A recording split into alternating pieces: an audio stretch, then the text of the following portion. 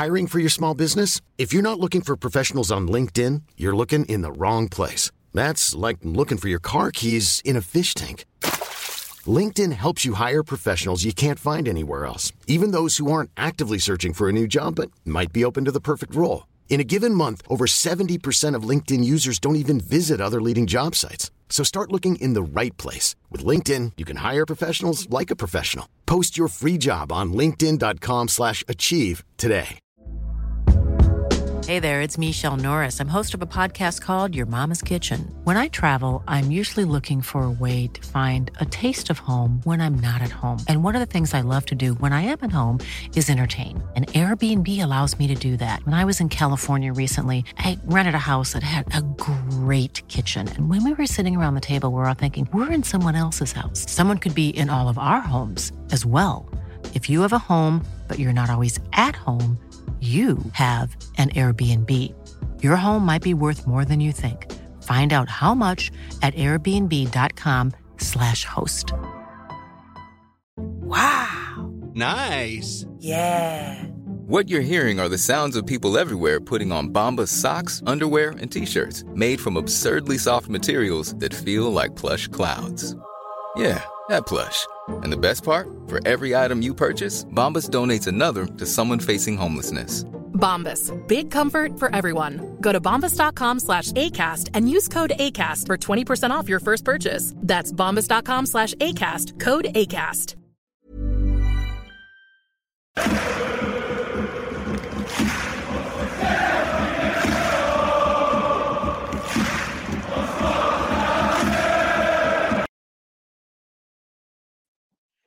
Hello and welcome to the Gallant Few Rangers podcast. My name is Mason Stewart and I'll be your host for another Premier League show. With me tonight, we've got the two favourite Gallant Few podders, I'd say. First up, we've got Jamie. How are you, Jamie? I'm all good, mate. Mason, thank you very much. It's always nice to get you back. I don't have to fill in for you. I can concentrate on answering questions rather than coming up with questions. It's going to be a tough gig at times. Tough gig. Tough gig talking about my own team, but I quite enjoy this one, I've got to be honest. But next up, we've got Johnny as well, making his second appearance. How are you, Johnny? I'm good. Thank you, Mason. Enjoyed it last week. It's nice to be back on and have somebody else different hosting. Jamie was wobbling a wee bit last week, so it's nice. Usual then, isn't it? Oh my God. No, nice to have you on. So Jamie, we'll start off with Man City being crowned champions then. Obviously, from the pod last week, I'm sure, I know you did speak about Pep Guardiola, pointing to the fans saying 2 more wins where they didn't have to kick a ball again until they won the league. Typical Arsenal. We'll come on to Arsenal a little bit in a little while. But Man City then, champions, they've been relentless. I think that's 12 Premier League wins in a row, 15 unbeaten in all competitions.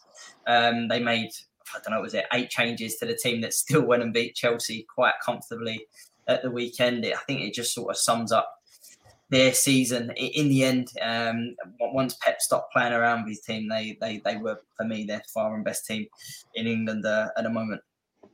Yeah, it was kind of a weird one because, it's kind of roundabout now that you start to see managers start to shoehorn players in so they can get themselves qualification for a medal if they're going to win the league. Pep didn't do that. I think he just did it just to take the piss out of Chelsea, if I'm all honest. You know what I mean? They'd already won it so many. As you said, they'd already won 11 on the spin. There was an expectation that they would probably rest either Kevin De Bruyne or Haaland, knowing the full well they've got the Champions League. But to then bring on about another, as you said, 7 changes or something, including the goalkeeper, and you just thought, they're going to go down in the damn squib right now and just go, well, we didn't need to win it anyway, or they're just going to take the piss. However, I didn't realise until the end of the game that actually that's, if I'm right, that's the 4th or the 5th game versus Chelsea where it's finished only 1-0. So actually that scoreline shouldn't be a surprise. I think everybody had it for over 2.5 goals or something, but actually, you look back, it's been 1-0 for 4 games in a row. So I don't think there's too much to say about the performance because the performance was probably, for anybody that watched it in the Champions League game, that was probably one of the best games for a long time. I didn't expect much from the league game. But as you said, I think it was more about Arsenal throwing it away than it was the City kind of taking the piss, really. No, absolutely. And you're right, Jamie. That's City have beaten Chelsea in the last 6 games without conceding a goal.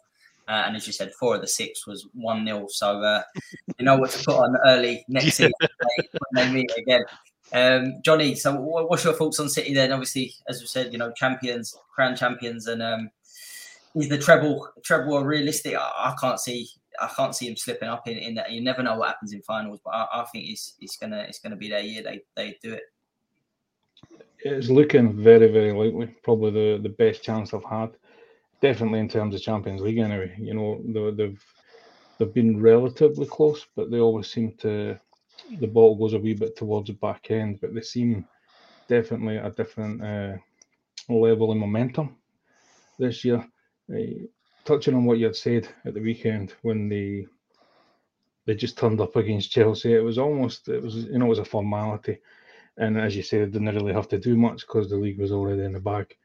But the bench at the weekend was absolutely obscene. I actually sketched it the day, so we were talking Diaz, Ederson, Gundogan, Bernardo Silva, Stones, Haaland, KDB, Rodri, and Grealish all on the bench, and they still done it at a canter. Disgusting, isn't it? It's the depth. The depth is unreal, and that's the big difference with what's happened in the outcome of the league and how they've been so dominant, because you can take pretty much any of the top players for that team with an injury or even just dropping them and replace them in a heartbeat, and you probably won't see much of a difference. And I don't think there's any other club in England at the moment that has that in terms of depth. But yeah, they've been excellent, and they should do it. The only thing I would maybe question is, it's been a long season, it always is. That's the league done. Do they keep that momentum, or does it have maybe a wee bit of a dip, the exhale, the job's done, but still 2 massive games to go? I don't know. It's unlikely, but there is a possibility. Yeah, no, you're absolutely right. As I said, finals, anything can happen, but I don't think they'll get a better opportunity to do it and match that Man United team that Man United fans like to bang on about for so long. But yeah, I mean, Jamie, I don't think we need to touch on Chelsea. That's 15 they've lost in the Premier League now. Must be their one of their highest in the Premier League. Absolute shambles. But I'll come to you on Arsenal then, and they lost at the weekend to Forest on Saturday night, which meant Man City were champions. Arsenal now have lost 3 of their last 5 Premier League games. And it just, for me, I don't want to call them butlers because I think that's a little bit harsh. I do think they've had domestically a really good season. If you'd have said to me that they'll finish second sort of comfortably and have the season, I don't think I'd have believed you at the start of the season. So I don't really want to call them butlers, but they just lacked that squad depth in the end and that experience to really, you look at the points they've dropped and the performances as well. They've been, in the end, I think if you are an Arsenal fan, you can't help but feel really, really disappointed. I think going into the game, I didn't expect Arsenal to get a win from the game. I actually had it down as a draw in my own predictions because Forest have had a bit of form. They needed that point to kind of secure their own status, and everything pointed to them just kind of doing that. The momentum swung with City, so. Arsenal. I mean, do you remember about 4 weeks ago? They were saying Arsenal can't afford to drop a point, and they've dropped. As you said, they've dropped 3 games in the last so many that it's not even. They've not even went ahead in those games and lost them. They've actually just flat out lost them. You go back 2 months ago, and they were letting 2-goal leads slip. 2 games in a row. I'm going to go. I'm going different. I'm going to say they did bottle it. It's not like I think it was it the beginning of February, they were 10 points clear. Yeah. They were 10 points clear. And all the talk was everybody, even we started to turn around and say, do you know what? They actually might have this. You and Graham. I'm going to throw that. That was you and Graham. Yeah. I know you had your little colours changed in the background. But I would say that, this will go down as an experience for them. But for me, they did let it go. It was in their control. City have been relentless, absolutely. But Arsenal were relentless in the beginning of the season. They weren't relentless in the second half of the season. Now, there's a lot of talk being made about Saliba being out. Now, I get that. But it took him like 5 games to drop Rob Holding, and shake it up. So those are their own decisions. They haven't had the depth where Gabriel Jesus wasn't playing. They've had to rely on, the Nketiah or Reece Nelson, who have had good seasons, but not, they're not banging 10 goals in a season or anything. So, I think this will just go down as a very big experience for the team. But apart from that, I think they get in the home plaudits, which are they finish second in the league. Simple as that. But bearing in mind, even if they win the last game, I might be wrong on that. I think they were only finishing 84 points.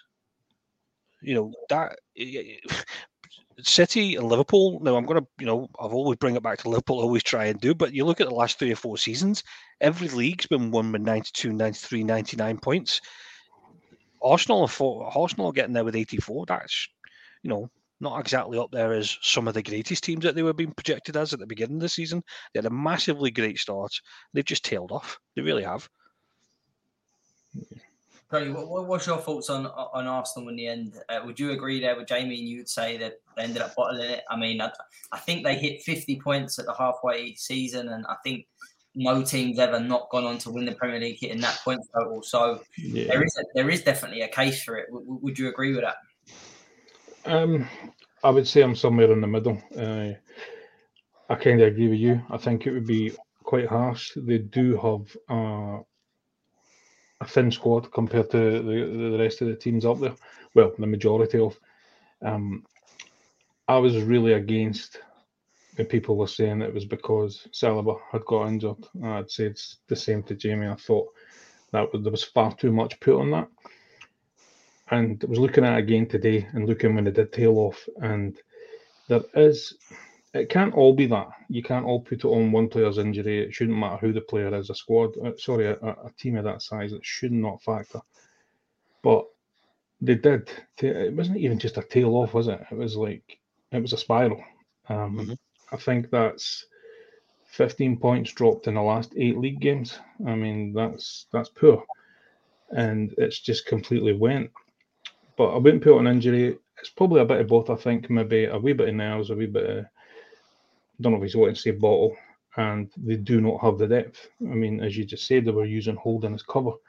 They don't have anybody to bring in. Whereas when you look where Man City are and the momentum they built up, as I said just a wee while ago, they can lose 3-4 players and you won't see a difference. Whereas if Arsenal lose 1, maybe 2, it's like a different team. Mm-hmm. You're absolutely spot on. And Jamie, before we sort of move on to, we've got to touch on Forest. Yeah. Arsenal. I see a lot of videos actually. Arsenal fans saying that was the best atmosphere they've experienced this season. I'll admit, I thought Forest were one that was definitely going to go down sort of a month, 6 weeks ago, and I think that was their first clean sheet in God knows how long. But their home forms kept them up in the end, and fair play. Yeah, and I think in the last 3 games, Awoniyi's got 5 goals. So again, that's a big factor for them. He's been out injured quite a lot this season, but he's actually got his fair share of goals. He's kind of one of these players. 1 week he scores a Lukaku-esque goal, and the next week he gets these double deflections that come off his shin and go in. So, but as a striker, you'll take them. I'm probably more impressed. I was more impressed with one player, and I've got to admit, when they signed him and the fee they paid for him, they paid 40 million for Morgan Gibbs-White. And I thought that's massively overpriced for a lad that, let's face it, was only just cutting about the Wolves squad. He's been brilliant.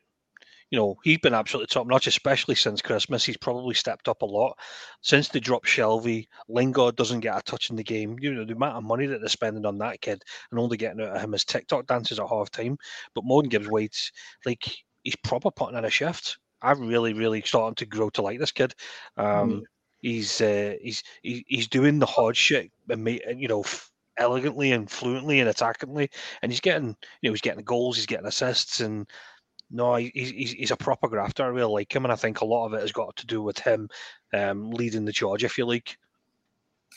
Yeah, Johnny, what do you think of that? Would you agree with that? See, Morgan was Gibbs-White. I agree with Jamie. I thought the money they paid for him at the time was nuts. I couldn't really understand it. Obviously, I think he was on loan at Sheffield United at the time, so be honest, didn't watch a lot of Championship football, but I just thought that was crazy money. Wolves seemed quite happy to take it as well. But like sort of second half of the season, I've been really impressed. And now I'm kind of thinking, I wonder where he goes, sort of, where his next move is, because I think some games he's looked, best player on the pitch.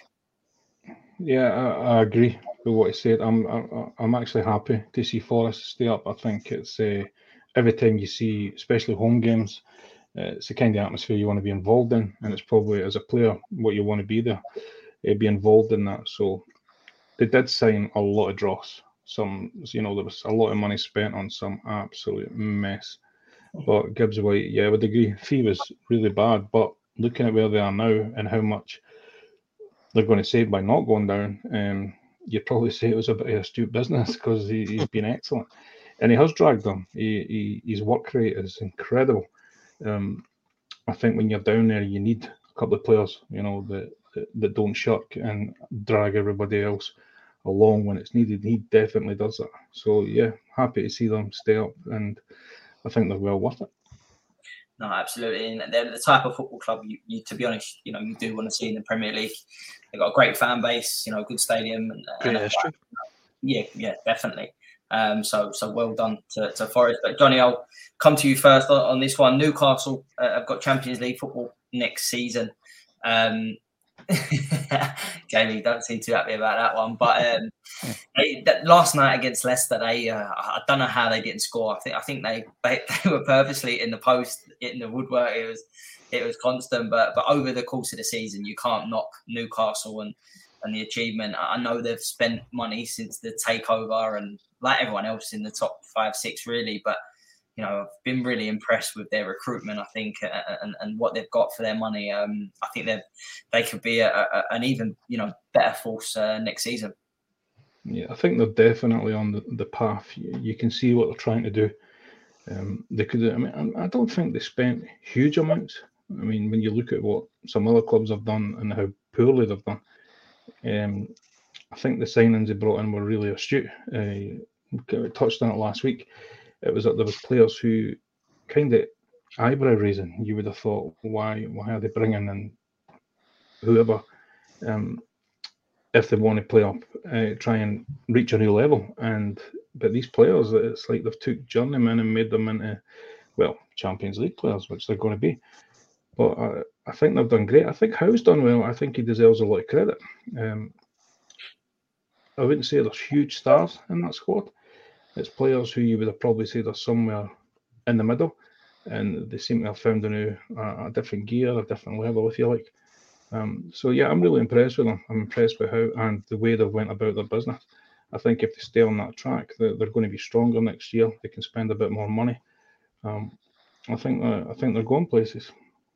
Yeah, no, I've got to agree with that. And that's the first time Newcastle have qualified for the Champions League since 2002, 2003. So, excellent achievement. Jamie, I want to come to you on Leicester last night. James Maddison, Harvey Barnes left out the starting 11, which, I've got to be honest, is a little bit bemused by that one. Their performance, they worked extremely hard, all game, to be fair. They were very defensive. But there was a point in the game where I thought, right, you've got to go for this and try and win it. But it looked like they were pretty content to make sure they just come out of there with something. I mean, it does obviously give them hope going into the last game of the season. But Dean Smith, I mean, I think me and you at the time when he was appointed both raised our eyebrows, and I don't see him getting out of this one. I think it's so kind of like Johnny will tell you, like pre-match, no Maddison, no Barnes. We were like, what is he doing? Like, surely, so it screams that there's been a fallout in the midweek, and he's kind of putting his market down. I don't think he's got the luxury, but he kind of come out at the end of it, and when he came out in the press conference at the end, and they asked him that, and he said he was quite brutally honest, and he said that it wasn't labelled for these two players, but in the last two games, he's been 3-1 down, or I think it was like 5-2 they were down, and they were looking at bringing on options, and they didn't have the right options to bring on and try and inject a bit in it. And he said, what I wanted to do was just shorten it up, tighten it up, and then if we can hold out, then bring on our attackers, which means that we can then go for it.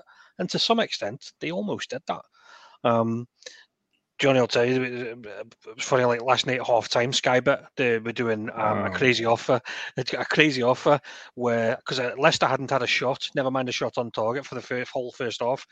And for the second half, they were offering odds of 66-1 for the Leicester to see it out without a shot. So I posted on our WhatsApp, and me and Johnny jumped on it thinking, right, Leicester are absolutely honking here. Then he brings Maddison and Bonds on him. We're going, oh, fuck, here he comes. The 92nd minute, Timothy Castagne gets a fucking shot off, and you're going, there goes my bet, right down the pan. But they were so close to it, and that actually shows you the fine margins that Leicester were honking for a whole 90 minutes, but actually all they were doing was defending for their lives. They were in a scrap. Newcastle didn't need to win the game. They really didn't. They just needed to secure that point, if you like. He brought on the changes. It did make him go forward a little bit more. They got a shot away. But to register one shot on the 92nd minute in a whole of a game, if that was any other point in the season, they'd be calling for that manager's head, in my opinion. They just don't have that luxury at the moment. It's now out of their hands, to put it bluntly. I think, am I right in thinking their goal difference is 3 goals less, or 3 goals more than Everton's? So, they're not only hoping to a win, they're hoping there's a miracle in another game as well, really, just to kind of get themselves out of this. But they definitely look doomed. After last night's point, I don't see them getting much out of it at all. It's a really good point, Jamie. But that's their first clean sheet in 22 Premier League games where they beat West Ham 2-0 in November. I was actually at that game. That was the last game before the World Cup, and I watched Leicester that day, and I thought they looked brilliant. Like they were going forward. Maddison was the best player on the pitch, and then he went off injured. And then so Dean Smith going in there, and you haven't kept clean sheets. The way they played last night, if he'd have done that when he went in there, I'd have gone, fair enough. Yeah, he's building from the back, but they've took like beating after beating, and then with 2 games to go when they badly need points, he's shut up. Yeah, it's just like, I think he's just throwing darts, mate, and he's just seeing which one hits, which one lands. I think they're struggling big time. And it's mad because if you think about it, I think I mentioned before, their summer coming into the season was based on improving their defense. So they went to and brought Wout Faye, who scored twice for Liverpool in that game. Do you know what I mean? They went to and bought the lads after the World Cup. Was it Suter from Stoke City? Like they've put investments into the defensive side of the game, but they've been really hard. And you know what? Like I heard it on another podcast, and it kind of takes you back. Go back to this time last season, and there was talk of Kasper Schmeichel leaving. Johnny, you'll remember this when we talked about this, and we were going, what is that? He's Mr. Leicester. That makes absolutely no sense. He's their captain. He's their stalwart. He's the one in the changing rooms that you would expect. He's the vocal. He's the front face of it. To let him go the way they did, scream like there was something going on in the background that wasn't obviously settling well. And it's probably now panned out the whole season exactly like that as a result of him moving on. I've touched on it. I said that a couple of times. That there's something more that we're not seeing at Leicester. Maybe it's an owner thing or what, I don't know. But yeah, they are in trouble. They are, mate. They are. Johnny, Brighton they beat Southampton 3-1 the weekend, which secures them Europe for their first time. I believe it must be in their history. Is it the first time in their history? Yeah. That is so excellent achievement, to be fair. I was doing an excellent job there. I think De Zerbi's took it to another level, which Brighton fans will obviously be hoping it's Europa League football and it's not Conference League, considering that the season they've had. But again, it's just everything we've been saying about Brighton. We've all been on here praising them a lot. The boy up front, Ferguson, scored 2 goals at the weekend. Can't believe he's 19. I just hope he stays there for a couple of years, though.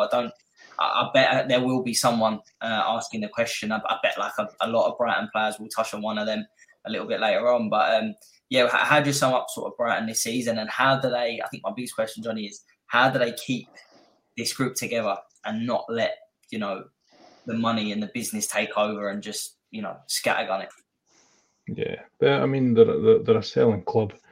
I kind of see it a wee bit like. You remember, go back a few years when Southampton had that dynamite side, when Wanyama and the rest of them were all there, and then up stepped Liverpool and purged everything Southampton held dear, and Look at left him, them he's in digging. ruin. Look at him trying to throw his digs in. Look at him. Technically, it's just your team's fault where they are. No, but seriously, I can see it. I can see it being very similar. Like you, I'd love for them to keep it. They've been so refreshing. I mean, they're one of the best in the league to watch when they're at it. And I include City in that, which is a huge compliment. The young lads, there's so much talent in that squad, and you want to try it. You want to see them stay there, especially the younger lads. But it is going to be difficult, very, very difficult. I really like the lad Ferguson. He's been there for a while now through the youth. I think they brought him from Bohemians originally, and he came right up through the ranks. And he's big, he's powerful, and very, very good on the ball as well. I think there's a player there, but there's so many in that squad you could say the same about. But yeah, De Zerbi has done really, really well with him. Excellent getting Europe, really well. They've pipped Villa, so you can only really sing the praises so much. But yeah, I don't think they can keep that squad together. I just hope they don't lose too many. That's the key point, Jamie, about Brighton. I think Johnny's absolutely spot on there. They're a selling club, and to be honest, when you look, they sold Ben White, even Trossard. They're like, don't worry, we've got a replacement in Matoma. I think that there's been a couple of others as well that they've got an obvious model. If you go back 2 years ago, it was Ben White, and I can't remember who else had moved on, and then last season it was Bissouma and Cucurella. Yeah, do you know what I mean? So they do allow one or two players to move on, but none of them have left for anything. I think Trossard's probably been the cheapest one that they've let go, because Ben White was about 50 million to Arsenal. Cucurella was 60 million. Do you know what I mean? There's talk of McAllister's going to be signing for Liverpool. That looks like 90% done. So you're talking that's a 60, 70 million deal apparently. And the other one would be, the most obvious one would be Caicedo, who re-signed a new contract back in January, but has a transfer clause in it as well. So they've got this model that's set up, and I think what they're very good with is using the scouting network, bringing youngsters in, and then forming them out. And I think they will get rid of two players this summer, and then they'll look to do the same again. I'm a big fan. See the boy at left back, Estupinan. Like he's been arguably the best left back in the league this season, in my opinion. But even the lad that's come in, the lad Steele, the goalkeeper, he's had a great season. Like he's just popped up from nowhere. I think I'd naturally presumed he was like 20 years old. I think he's about 30 years old. He's been around the leagues for like God knows how many years. But it shows you that they've obviously got an eye on these people that they know can do a job for them. So I think there's a very clear model in there that will improve players. Will move one or two on each season, and we'll use that money to reinvest. I think the big deal is going to be De Zerbi. If he stays, then that means they're going to give him what he wants, which is money to invest. There's a lot of talk that they're bringing in a player that I'm actually a big fan of, and it's the boy Dahoud, Dortmund midfielder. They get them on a free. He's a crank player, and apparently he's a ready-made placement for what if McAllister does move on. But again, those are the kind of players that they're looking to bring in. People that have started well probably dropped off, but are looking for a reignation of the career. So I'm a big fan of Brighton this season. I think they've been brilliant. Yeah. As you said, it's for Brighton, it's keep doing it season on season, and the Hood be a great signing on a free as well. That would be a really good signing. And then obviously, I won't come both on Southampton. We've said enough times about Southampton on this podcast. All I'll say is Russell Martin looks set to become their manager next season. So I did see that, yeah. Good luck, Southampton fans. That's all I'm going to finish up on that one. Johnny. Mason, can I ask, do you still believe James Ward-Prowse will end up as Rice's replacement? Yeah. I think that's a goer. I think it is. I think he's ready. I think he's ready-made, mate, to be honest. Mm-hmm. Especially if West Ham end up winning the Conference League, that means they're going to pot one of the Europa League. So he's a nice kind of player, isn't he? Yeah. Do you know what it is? Ward-Prowse as well. I mean, in terms of him and Rice, you wouldn't think they was alike in terms of the way that Rice plays for West Ham and the way that Ward-Prowse plays for Southampton. But Ward-Prowse is so much more than set pieces. He's work rate and the off the ball, which David Moyes first thing when he goes and gets a player. That's one, a set from Scamacca. He's always good for a yellow card into James Ward-Prowse. Yeah. I think he's. I'll be very, very surprised if he isn't one that West Ham are trying to get if price goes for sure, definitely. But Johnny, Man United won 1-0 at the weekend against Bournemouth. Casemiro with the match winner. It was a great finish, to be fair. I see a stat today that really surprised me about Man United was that they've only scored 22 goals away from home all season. They're going to, unless something drastic changes, and I know Jamie's praying that happens on the last day of the season, they'll get Champions League football. But what have you made of Man United as a whole this season, Johnny? Have you been impressed, or is it just a case of, they was in bad way this time last year, and I think that it's just, in terms of what they needed to do, he's done quite well in the end, Ten Hag. Yeah, I mean, he's made a difference. I mean, we can't argue that. The league tells us that. They're a bit strange. They don't really seem to blow anybody out of the water, or there's no real. It's not really explosive. They just seem to do enough to get it done. But I mean, Champions League football is progression for them. They're going to. I mean, it wasn't long ago we had some of them telling us they were going to win the quadruple, which is comedy in its own. But they are a strange bunch. But yeah, no, I mean, they've done well, taking nothing away from them. They've signed well. Casemiro's made a big difference. A bit of a hothead, but you get that when you have that kind of player. You have to accept that's part of it. But when he does play, he's really good. His goal at the weekend was excellent. Bournemouth, it was a bit of a dead rubber for them. They did have chances, but yeah, I mean, I think that I was looking at it as well. I mean, for all the mistakes for De Gea that he's made, that's 17 clean sheets, and it looks like the Golden Gloves as well. Yeah. Golden Gloves, sorry. So fair play to him. I think he's underrated for Man United. I think a lot of them want him to move on, but I think if he does, I don't know who or how they replace. I don't think they replace that quality as easy as I think they will. But yeah, sorry, back to your question. I think they've done well, and I think it's still progression for them. They're going in the right direction. Yeah, definitely. And Jamie, Johnny's made a really good point there about David De Gea.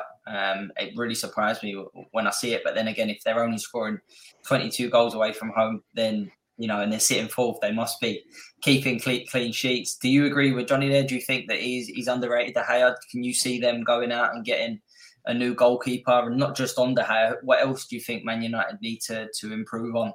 I think on the De Gea point, first and foremost, it's you look at the end of the table and you go, you know what, third, fourth, it's pretty, as you say, progression. But then you go back and you look at the individual results. They lost the first 3 games of the season. It was at Brighton, Brentford, and I forget the third one. And they didn't lose 1-0. They got spanked 4s and 5s. There's also a 7-0 in there against Liverpool. When they've been shit, they've been utterly shit. But for some reason, they've kind of ground these results out. And I think it all goes back to, I think De Gea's obviously got the Golden Glove, but without Rashford, they wouldn't have had those goals to kind of win those games. And I think Rashford's been massively integral to their team. So it's been a weird season because as much as they've had progression, in my opinion, they're still going to get remembered for not winning a Carling Cup, is getting pumped 7-0 by Liverpool, which was one of the most highlighted games of the season, if you like. Not even from a non-Liverpool point of view, and there weren't many neutrals looking at that going, they were lucky, or not lucky. It was a scalping. But going to your question, they do need changes. I think the drop off around about Christmas time coincided with Eriksen getting injured and Casemiro getting a double ban for his double red cards. And then when you're bringing in McTominay and Fred, and all these stand-ins, they're just a drop-off in quality. And I think back to John's point, Casemiro's actually been not one of the stars of the season, but he's definitely been one of the buys this season in terms of transition of what he's done to that team. He's also popped up with a couple of goals as well, which he's not really famous for. But I think him and Eriksen have been brilliant for Man United. There's been a lot of talk about the defense, and I think the defense has been all over the place. Whether Varane's been injured, Martinez has been injured, like Luke Shaw doing a makeshift left back when you've got Harry Maguire. Not that I say he's any better, but you've got about 3 or 4 centre backs sitting on your bench, and you're putting Luke Shaw left back, and you're asking the boy Malacia, who to me isn't a Man United player, to come in, and it just seems a bit all over the place. You then add in the fact that there's talk about David De Gea not getting a new contract, and you think, well, they don't really have the ability to go out and probably get 2 or 3 new defenders and a goalkeeper and more midfielders and a number 9. Like, you kind of got to pick your battles. So I fully expect them to give De Gea a new contract, because you're not going to replace that quality for the amount of money that they want to spend on a goalkeeper. Do you know what I mean? He's been there for probably about 8 years now, 9 years, if not longer. He's still a good keeper. He's just had a few howlers. But so's a lot of the keepers in the Premier League this season, So I don't think he's on his own.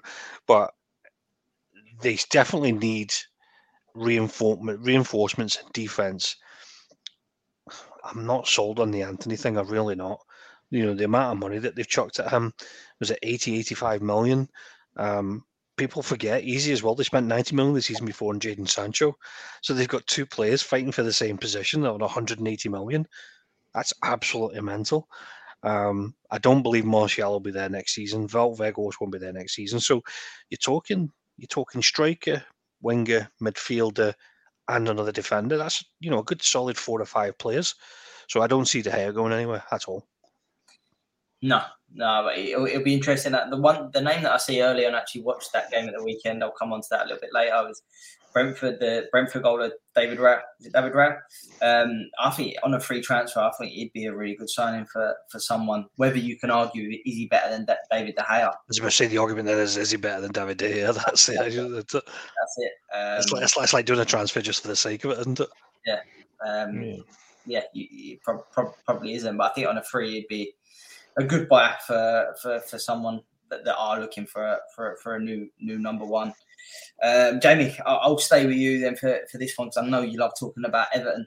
But Mina with an injury time. 99 fucking minute.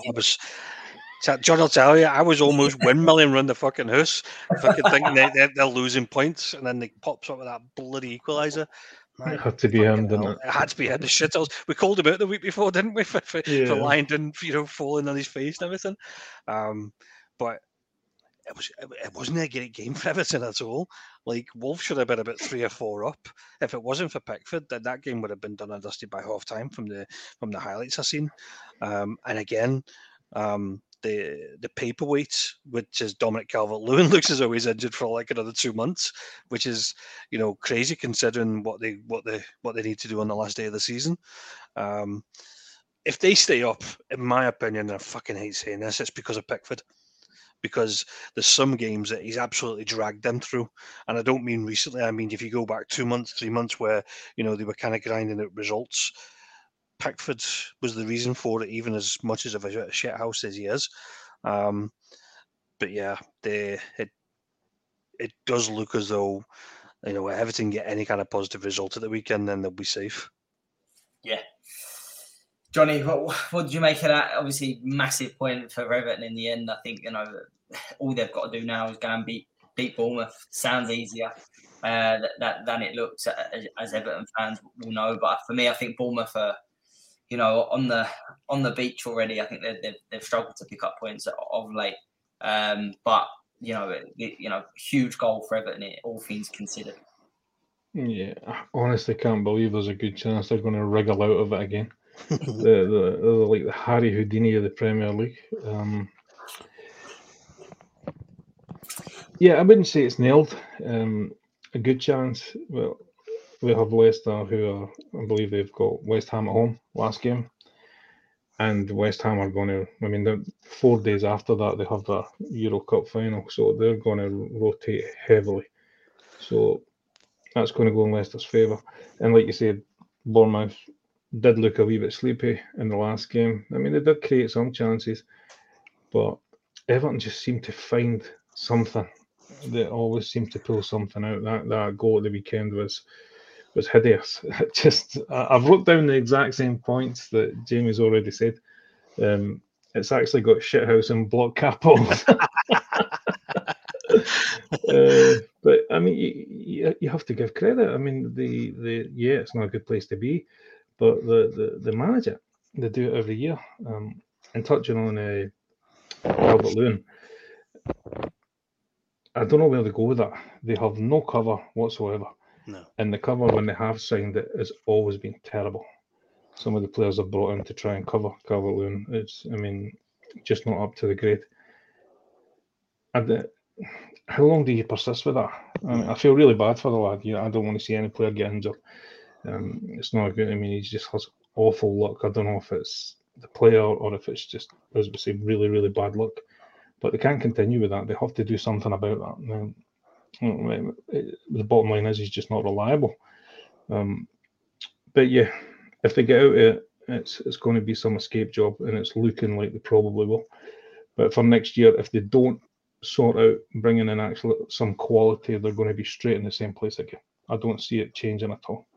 No, and you're spot on there. Calvert-Lewin makes such a difference when he plays, but you're right. It's when he's fit. I do think Dyche will go in and he'll look to change things. But in terms of Everton with financial fair play, the amount of money that they've spent over the last few years, I think get rid of players that for me are not worth. They're not making a lot of money back on what they've paid for them players. So it will be an interesting one, Everton. I do think they'll be in a relegation battle again next season if they do pull up, stay up. Just championship into first division. Listen, overpaid. So many times they overpay for players, and then they get to the back end of the season, end up in the shit like they are now, and then they realise this in January, and again they overpay, and it's just a vicious cycle. And then eventually, as you say, financial fair play catches up with them. They're going to start. The luck has to run out. Yeah, no, you're spot on there. It might do it the weekend. Who knows? But just on Wolves, that's last five home games unbeaten, even though they did draw in the last minute.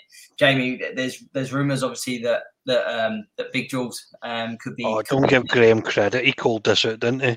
He called this out back at Christmas that Big Jules might not be there come the end of the season because of how well of a good job he is. Don't give him credit. He's not even here. There's rumours that he won't be there next season. He's not getting the backing. I thought it was quite interesting. What the skipper said, his name's gone out my head. Heavily linked with Liverpool as well. What's his name? Neves. Neves. Neves. He won't be there. Next season. He said he wants to go and play for a Champions League club. Obviously, he'll regard a big fee, but if that's not getting put back in, and that's the rumours that won't be getting put back in for him to go and get the players he wants, then can you blame him if he says, look, I've kept you up? I wouldn't say blame him. What I would say is anybody going into Wolverhampton Wanderers knows that there's a model in play there, and and what I mean by that is like it's owned by the Portuguese. The Portuguese kind of run that. They've got this 90% of the players that they sign are represented by the boys at Jorge Mendes, and his entourage. So nobody walks into Wolverhampton thinking that they're going to have a degree of say or swag when it comes to making decisions. He's there to kind of get the team fit and put tactics in and win them games. So to now say that, I'm not happy because I'm not going to get that money, well, I mean, he was never going to get it. He might have an option to bring in maybe one or two players, but in the reality, the scouting's done for him, the team prediction, the players brought in are going to be done for him. And I think, if you look at the amount of Portuguese players that have come in the last 2 years and then moved on, I think last year was it the lad Trincao, came from Barcelona. He's now at Sporting, doing a good job at Sporting. There was the young lad, the Portuguese boy up front that had the David Luiz hairdo. I forget his name. He played. Yeah, but he's playing Champions League football. Like the Wolves is being used as a bit of a stopgap to kind of give these guys a bit of a Premier League experience, and then they move them on. Neves has arguably been the only one that's actually kind of stuck it out and done really good. I'm actually a big fan of Ruben Neves. I think he's really good. There's really strong rumours, though, that apparently Barcelona are looking into him. But I think he's only got a year in his contract. So in terms of a fee, I don't think it'll be much. But the talk is that Matheus Nunes might be moving on as well, which is probably another 40 to 60 million transfer, considering they paid 80 last season for him. So again, there's obviously a model in there that this is what they want to do. This is how they want to move players about. So I don't have a degree of sympathy for Big Jules, as you put it, because there's no way he walks into that team and think he's going to get anything but that kind of, responsibility. I wouldn't be surprised if he's just kind of putting the feelers out there to try and get, try a power shuffle, if you like. As I said, they've got a big striker that I'm a massive fan on. He's been injured all season. He ruptured his ACL in the first pre-season. The boy they brought from Stuttgart. Yeah. I'm really excited to see how he gets on, because actually, see, if you look at Wolves, the one thing they're crying out for is a striker. It's a big number 9. Ever since Jimenez got injured, they've really suffered from that.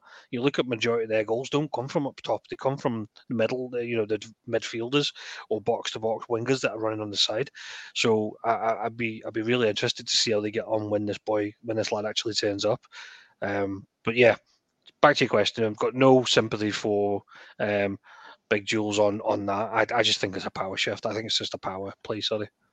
Yeah, no, fair point. Definitely. Johnny, Leeds is the other one. Then they were beaten 3-1 by West Ham on Sunday. They went 1-0 up, and I've got to be honest, I thought, right, here we go, Allardyce. Here we go, yeah. Allardyce is going to work something here. But to be honest, I thought they were, considering they needed to win for me at the weekend, like we've said, for the last few weeks about these teams down the bottom, but toothless in front of goal, no real lack of quality. West Ham obviously played in Europe on the Thursday night away at Alkmaar. I didn't think West Ham were great out there. Spent large periods sort of without the ball, defensive, and they're already safe. I just thought that Leeds will go and get a result here, but proved completely wrong. West Ham looked like they were getting stronger in the second half, and Leeds for me just got worse. Again, sort of same question, as I asked about Leicester, but how, are they getting out of this one, Leeds?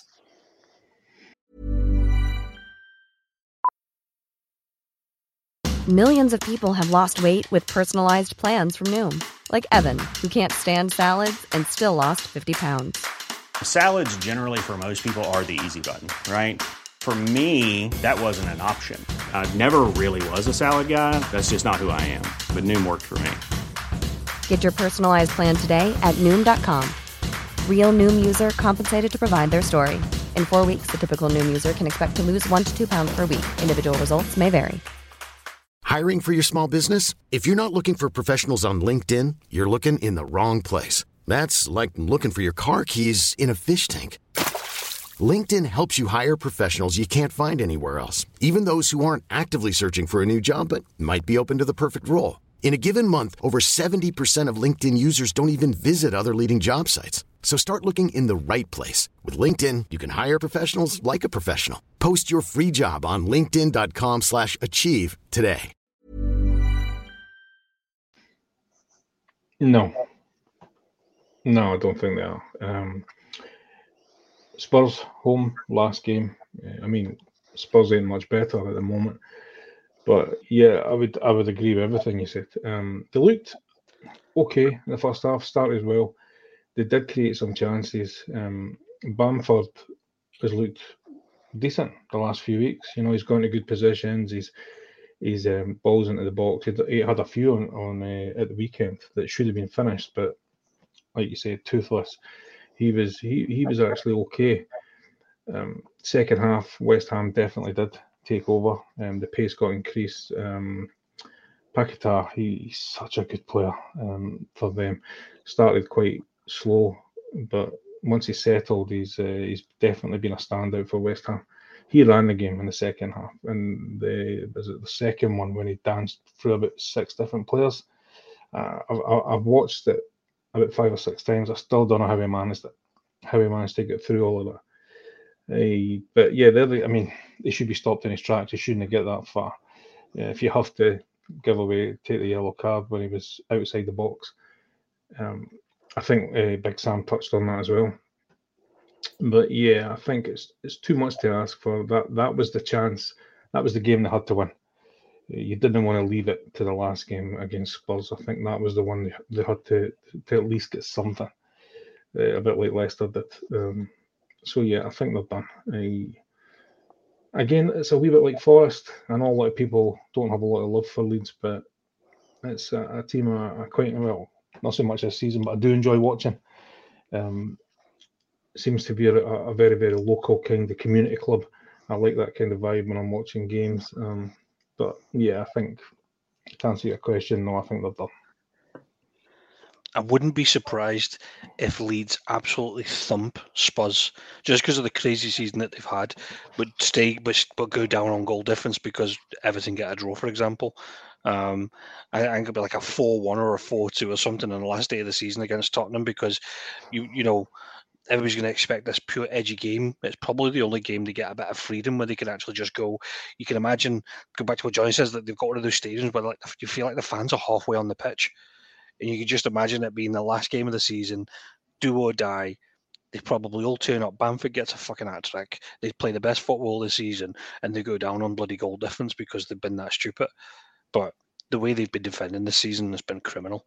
And going back to that goal with Paco de dancing, you can't dance around 3 players like that on the byline. That makes no sense at all from a defending point of view.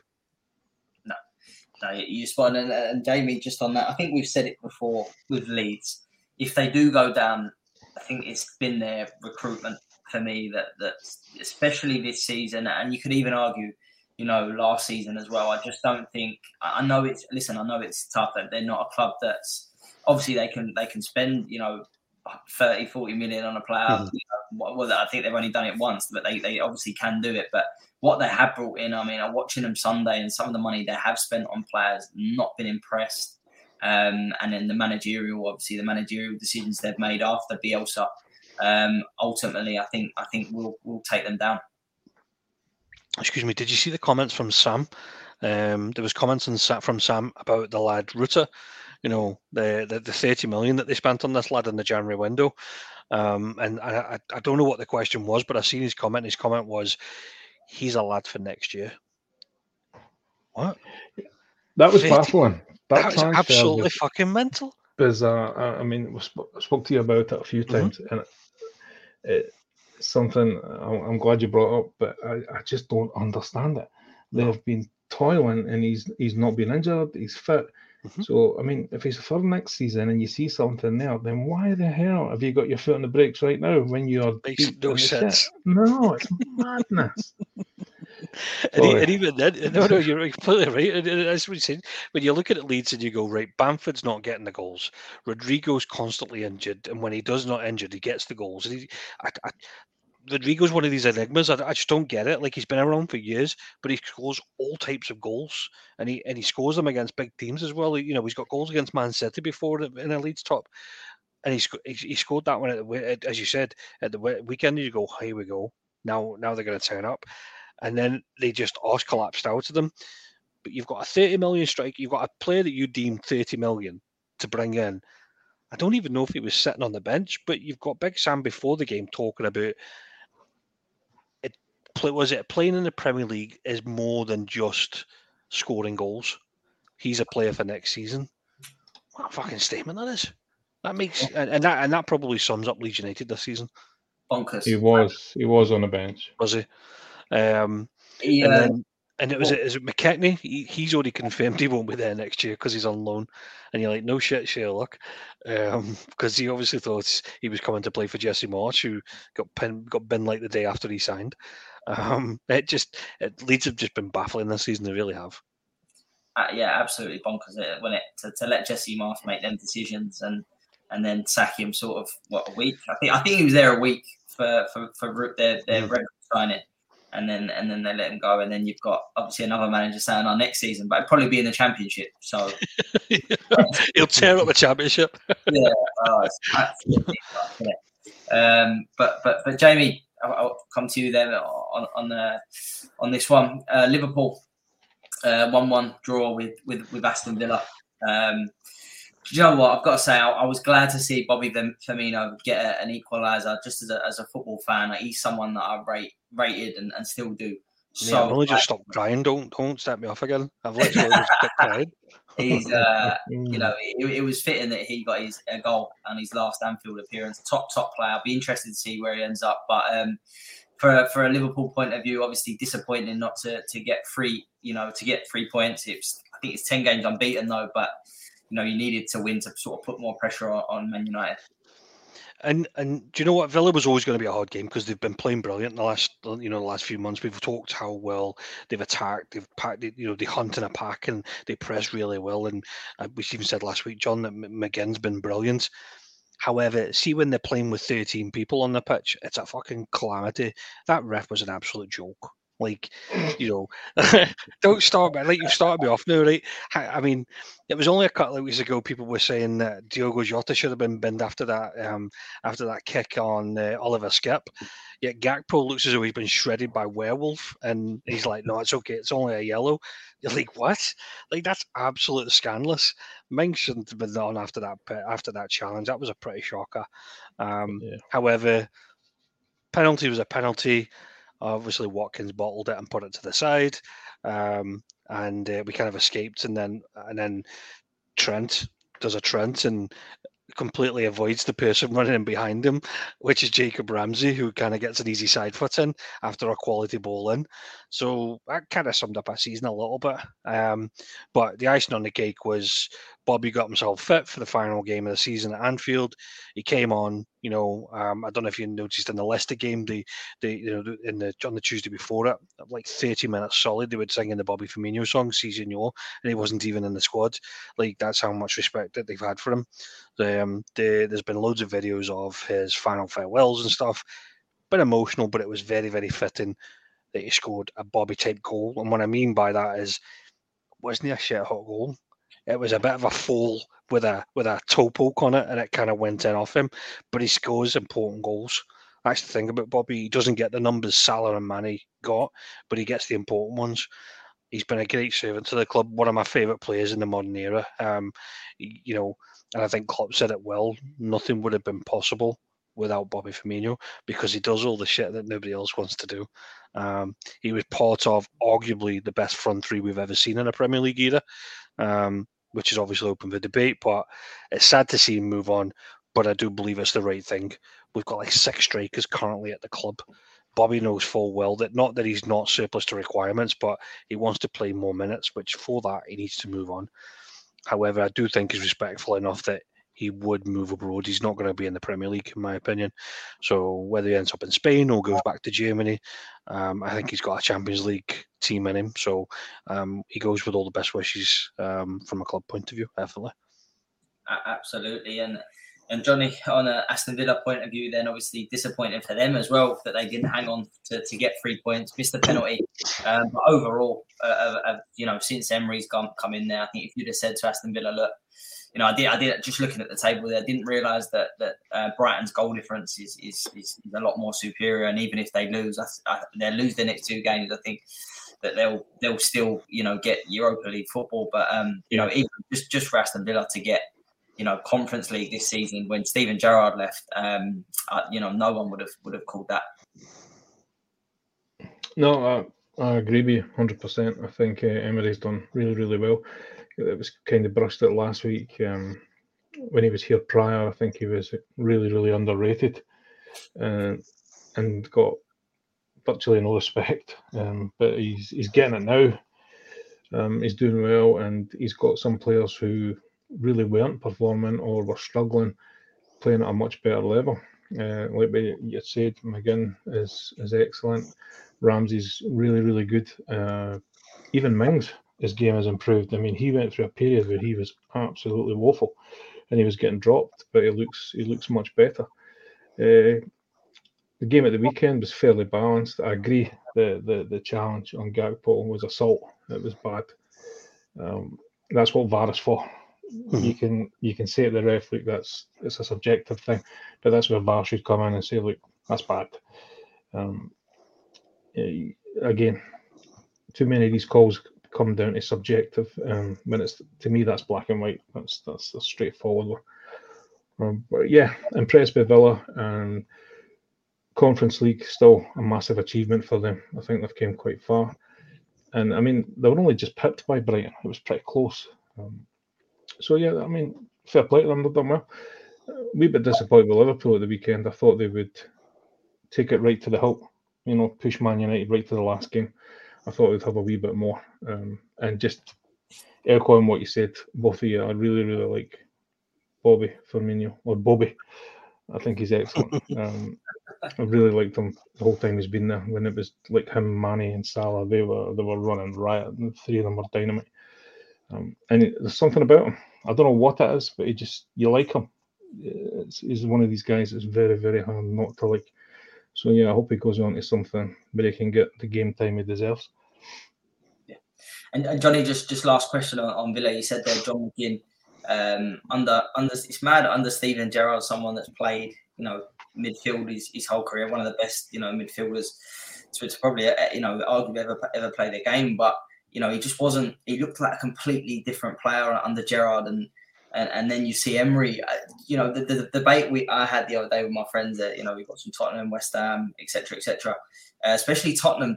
Could you see that? Could you see that one happening in the summer? Do you think John McGinn's got another sort of big move in him? Absolutely. I watched a lot of John McGinn, and continue to watch him while he's at Villa. And in the Championship, when he came up with him, I've never seen an engine in a player like I have in John McGinn. He can 120 minutes and still give you absolutely everything. I think that happens with players. You'll have some incredibly talented footballers who just do not click with the manager, and it makes the player look bang average. And then you can bring somebody else in, and it's like night and day. I think that's very much the case for not just McGinn, but a lot of the lads at Villa. Yeah. But yeah, I think he does have a move in him. Who it would be, I don't know, but yeah. I was listening to an interview the other day, and it was John McGinn, and what the reporter asked him and said, "What's Emery done? What's Emery improved in your game compared?" Because he's obviously a well-travelled man. What's Emery brought to your game? And it was quite interesting because he said Emery's actually shown me how to look with the ball. He says, because actually, if you look at the British mentality, it's fast, it's free, it's get the ball, turn, bang it forward. He says, but Emery comes with the Spanish style to him. He says, and they put the foot on the ball, they take a second, they look around, they look to play it. And he says, that's probably what I've actually probably developed more in this last 12 months, the last 6 months or so under Emery than what I've probably done throughout. And I thought that was quite telling because, as John says, McGinn's an engine man. He's got that kind of engine into him. So if there's ever a player you wanted to run non-stop, it would be him. But he's now learning how to, not to pass, that's the wrong thing to say, but what I mean is like to look at the game slightly different, look for that, look where the runs are happening. Don't necessarily go with the runs, look for where the players and kind of include yourself in the play. So he's definitely taken something away from what Emery's teaching him. Yeah. No, I absolutely agree. I both, agree with Johnny as well. I think he does have another big fan of John McGinn as well. I think he's a terrific player. Jamie, couple games left. The next one I want to come to is again. It's just been repetitive, but Spurs 1, Brentford 3. Again, Brentford picked up their 14th Premier League win. They had 13 last season, and they've obviously got a game to spare to go and bet that again. How about this for a stat? The first time in the Premier League since 2001 against Man United, where Spurs were leading at home at half time and then ended up losing. So there you go, Harry Kane with an absolute scorcher. But Jamie, what I feel like what is going on with Spurs at the minute?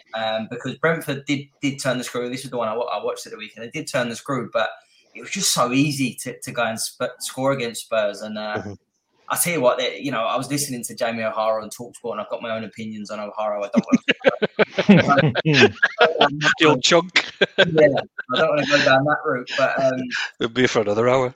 Yeah, but in terms of what they need next season, and the it's kind of hard to disagree with what he's saying, though, isn't it? That's the problem. It is. I just think that he's expecting to get, and other Spurs fans, I just think what needed at Spurs next season. Yeah. The amount of changes and players and the whole football club needs a big change as well. This ain't going to be changed sort of overnight. I think that there's going to be more days like that Sunday to come for Spurs even next season. Do you know what? Like, if you ever before the game, with the Tony announcement, if you ever looked at Spurs and went, right, you're winning this weekend. Tony just got banned. You think, right, okay, that's Brentford season done. They're obviously going to be licking the wounds a little bit. They'll throw in, they threw in this player that I don't think many people have heard of, this Shada. Apparently, they don't need to go out and spend 20 million because they've already got a ready-made replacement. So you go, okay, who's this kid? They did nothing for 20 minutes. It was all Tottenham. That goal by Harry Kane was outstanding. Arguably one of the goals of the season. But from 20 minutes on, they just arse collapsed. There's no other way to put it. They defensively, they were just all over the place. They got scared every time a Brentford player decided to run at them. Even when the boy was it the big, I'm a big fan of the big lad in the middle, Onyeka. Like he's long limbed, he's very stridey in his run. He just seems to get on the ball all the time. He's involved in all the fouls and all the tackles. He's just all in about it.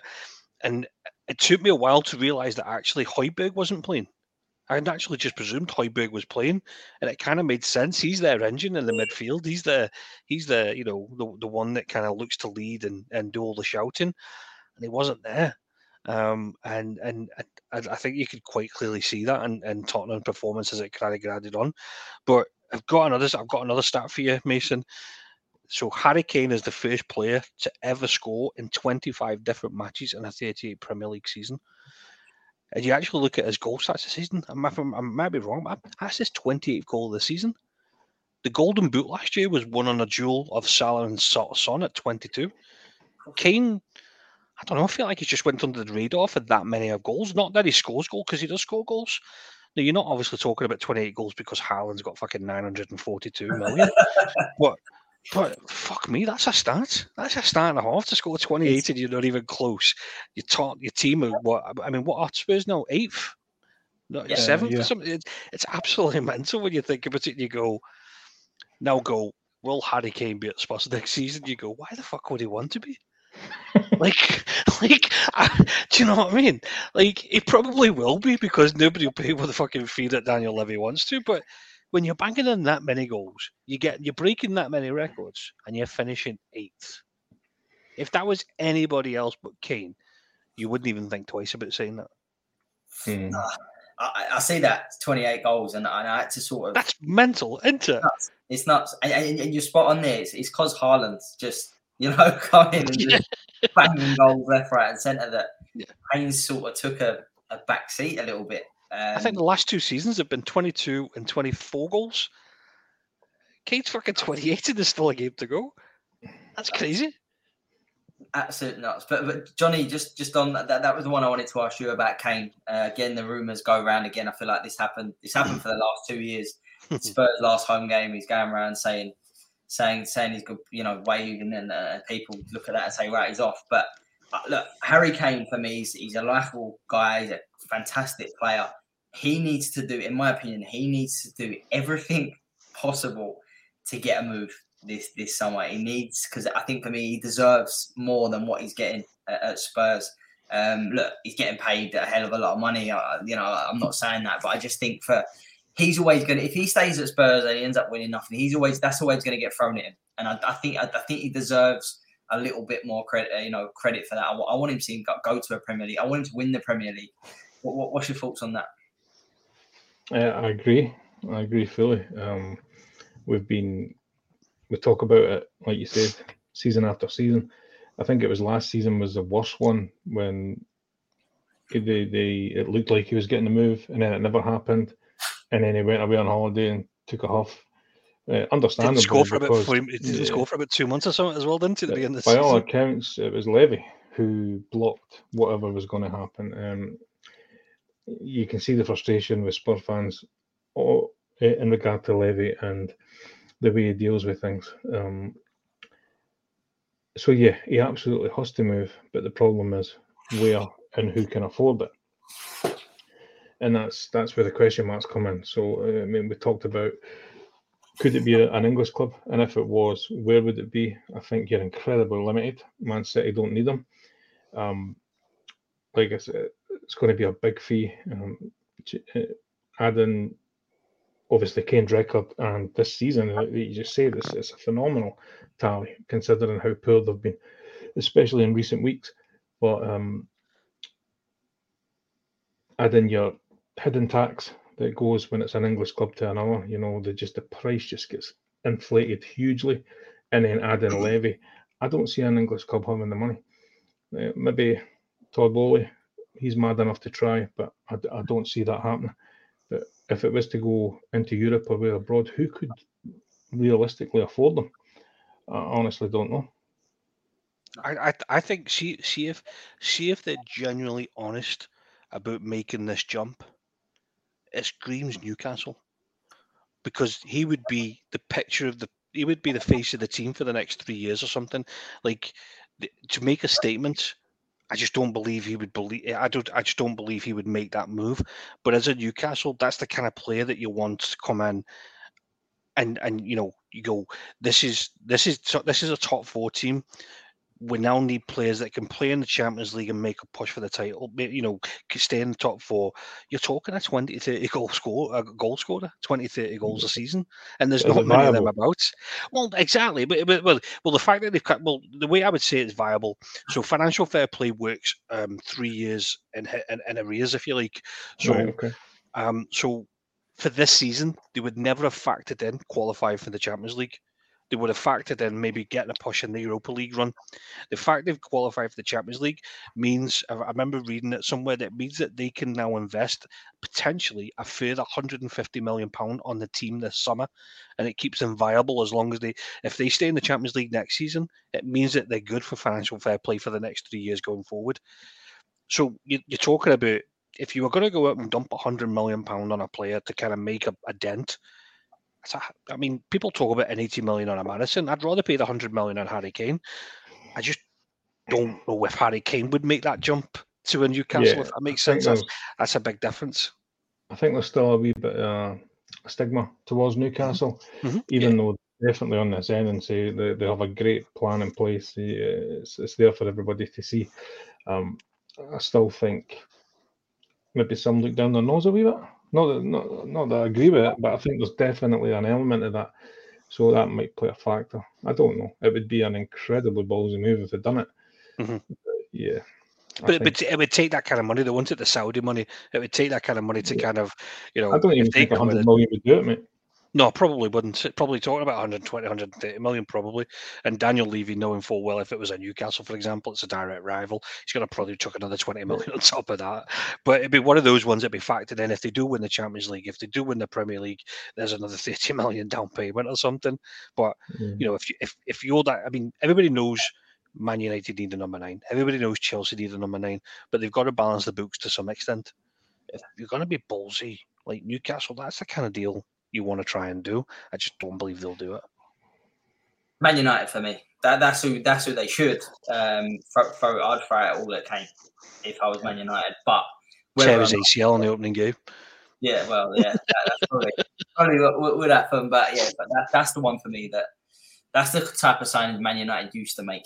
But I agree with Johnny. I think Levy's gonna want way too big, way too unrealistic, like he was with when Man City went in for him. Yeah, if I'm honest, I think he's there next season. I think he's still at Tottenham next season. I really do.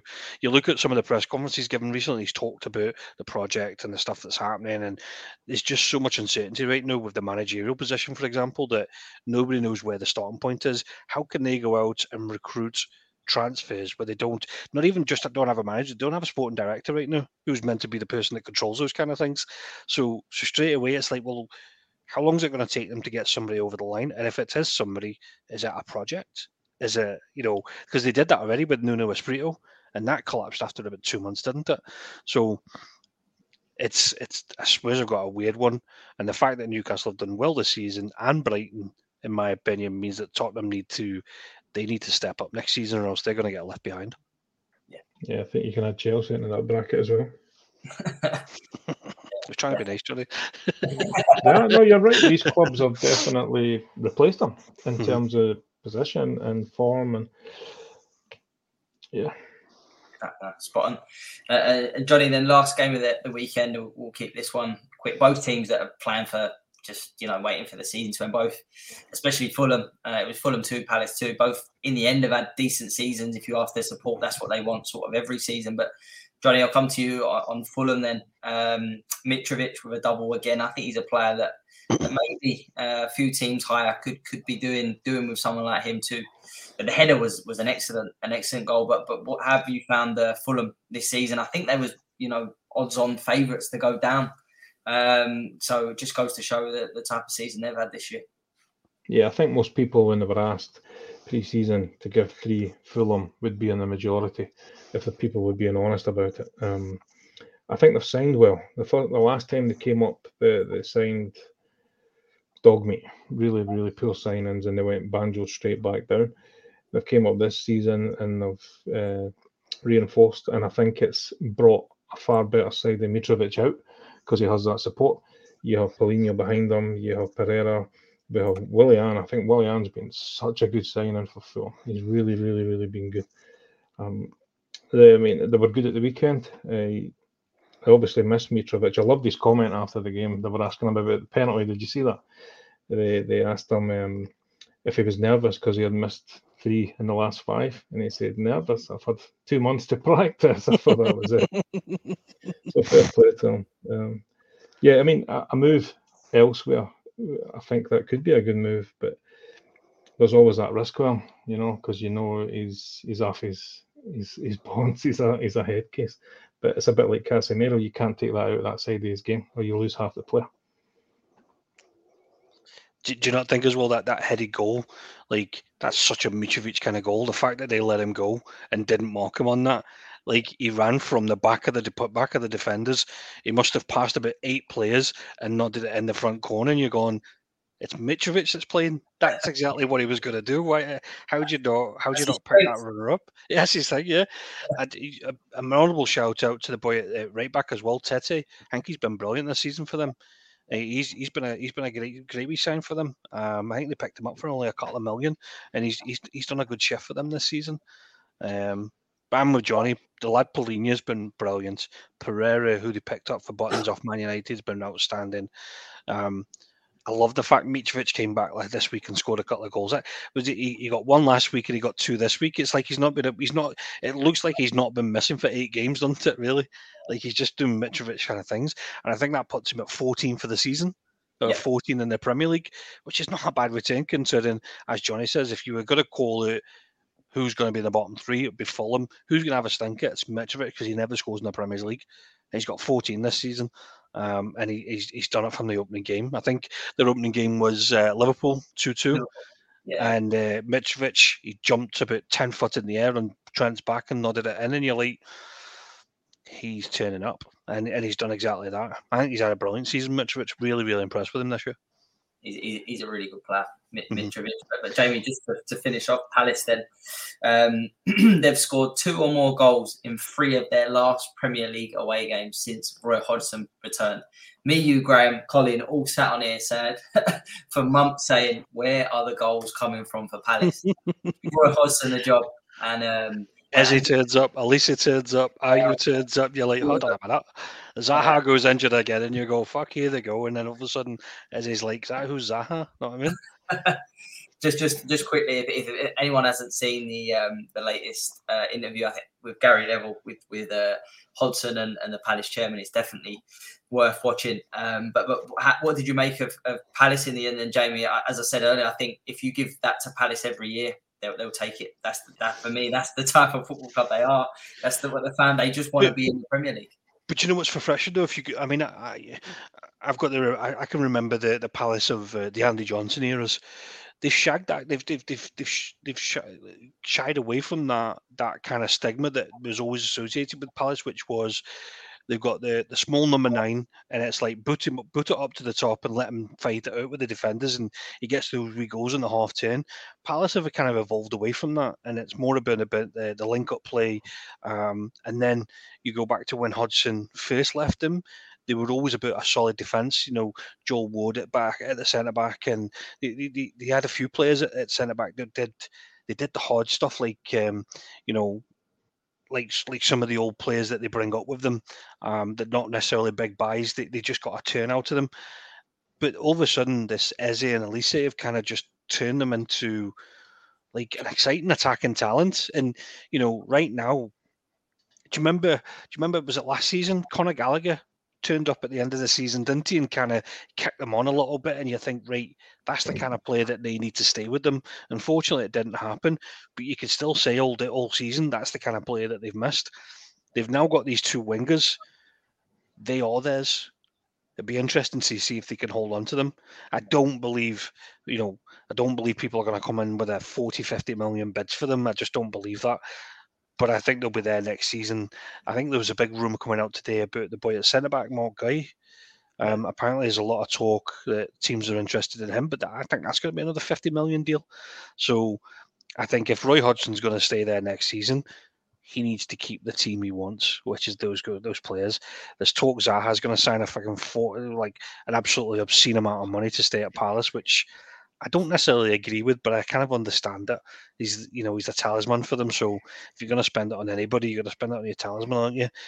But they definitely need to shake the Matetas, the Edwards, the Mullet, those deadweights, the Schlupps, these guys that just kind of play bit parts in the season. John, don't laugh the way I say Schlupp. I can't help it, mate. It's just a name that makes me giggle every time. But you know what I mean? It's like it's those kind of ones. They're still playing with the boy Andrew Ayew up front. Like he's like 900 years old at the moment, isn't he? How the hell does he still get the game in the Premier League team? It's mental. Still pops up though, doesn't he? The odd goal. But not all season though. That's probably the difference. Is that they probably need someone more they can hang the coat on a little bit. I think. I'm actually quite pleased for Palace because they were so rock bottom when Vieira was, on his way out. I still don't believe Vieira sacking was the key to it, but they were just in such a poor reign of form that it was hard to argue with anything. They're just night and day compared to what they look like now. No, absolutely. So I'm definitely chuffed for them. Yeah, it'd be interesting to see what happens with Hodgson. Surely not, but with Hodgson, who knows? But gents, that's us finished for tonight with all 10 games. But I am going to leave you with tonight's question. Johnny, thanks for coming on tonight, mate. Who is your manager of the year? I'm glad you came to me first. Go on, say Potter. I mean, Frank Lampard. Yeah. I mean, I'll be honest. I've thought about it all day, and your first answer is going to be straight away. You go Pep. But I would say if he finishes the season by taking the Champions League, then you can't argue that. If not, I'm going to go opposite and say De Zerbi. I think he's been night and day for that club, and to have to give credit for what he's worked with so much of it is so many young players that they're fearless, and that has to be coming from the manager, or at least a big part of it does. So it's very, very easy to go to the clubs that are spending huge amounts of money.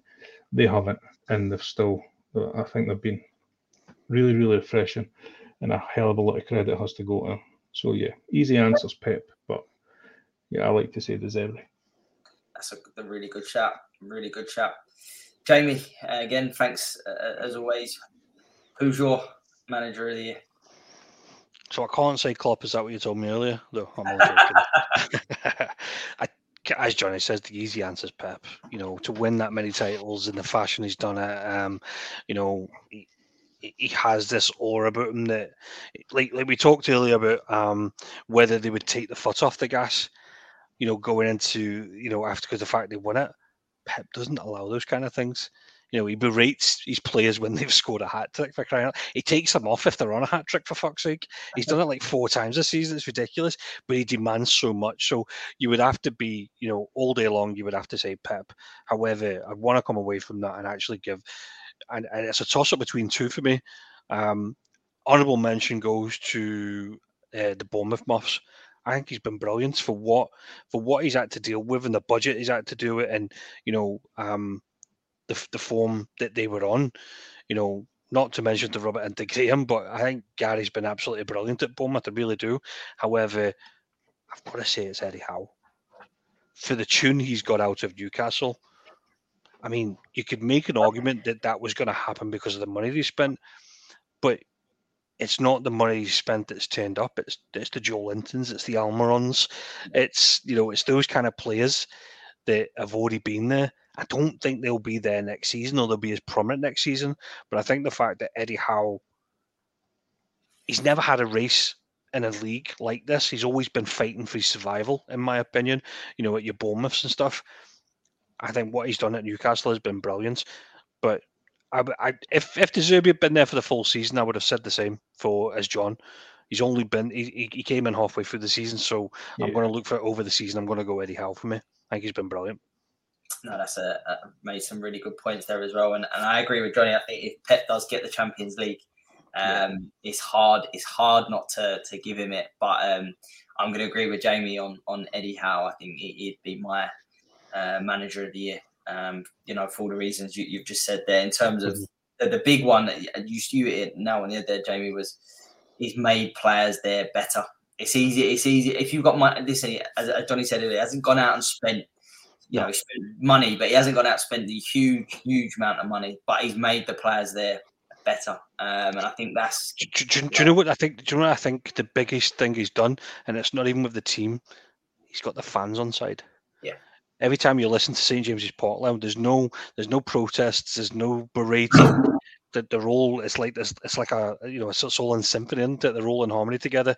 And I'm actually looking forward to seeing St James's Park on the home legs of the Champions League matches next season, because I don't think there'll be many teams that will want to go there with that kind of atmosphere. I mean, they might stuff them 4 or 5-0, but Newcastle as an environment kind of thing, I think that'll be brilliant to see for it, and that'll be so good for them. Yes, it's at the expense of some really good clubs, but I'd be interested to see how that gets on next season. But the caveat to that is, I think that becomes a risk for Eddie Howe, because when you're challenging for the Champions League or you're playing in the Champions League and you're going out and buying potential Champions League players, comes a different kind of dynamic. You're no longer dealing with your Joe Lintons and your Almirons and stuff. And I think, he could go on a 5-game losing streak and all of a sudden he's out the door, because that's the way the Premier League works. Do you know what I mean? So nothing's in concrete for him, but I think he's been brilliant this season. No, that's another really good point. It'd be interesting to see what happens to Eddie Howe at Newcastle next season. But as always, thanks to my guests, tonight, and as always, thanks for listening. Make sure you put in the comments who you think, manager of the year, or pull us up on anything that you disagree or agree with, because I'm sure you do always. But as always, thanks for listening.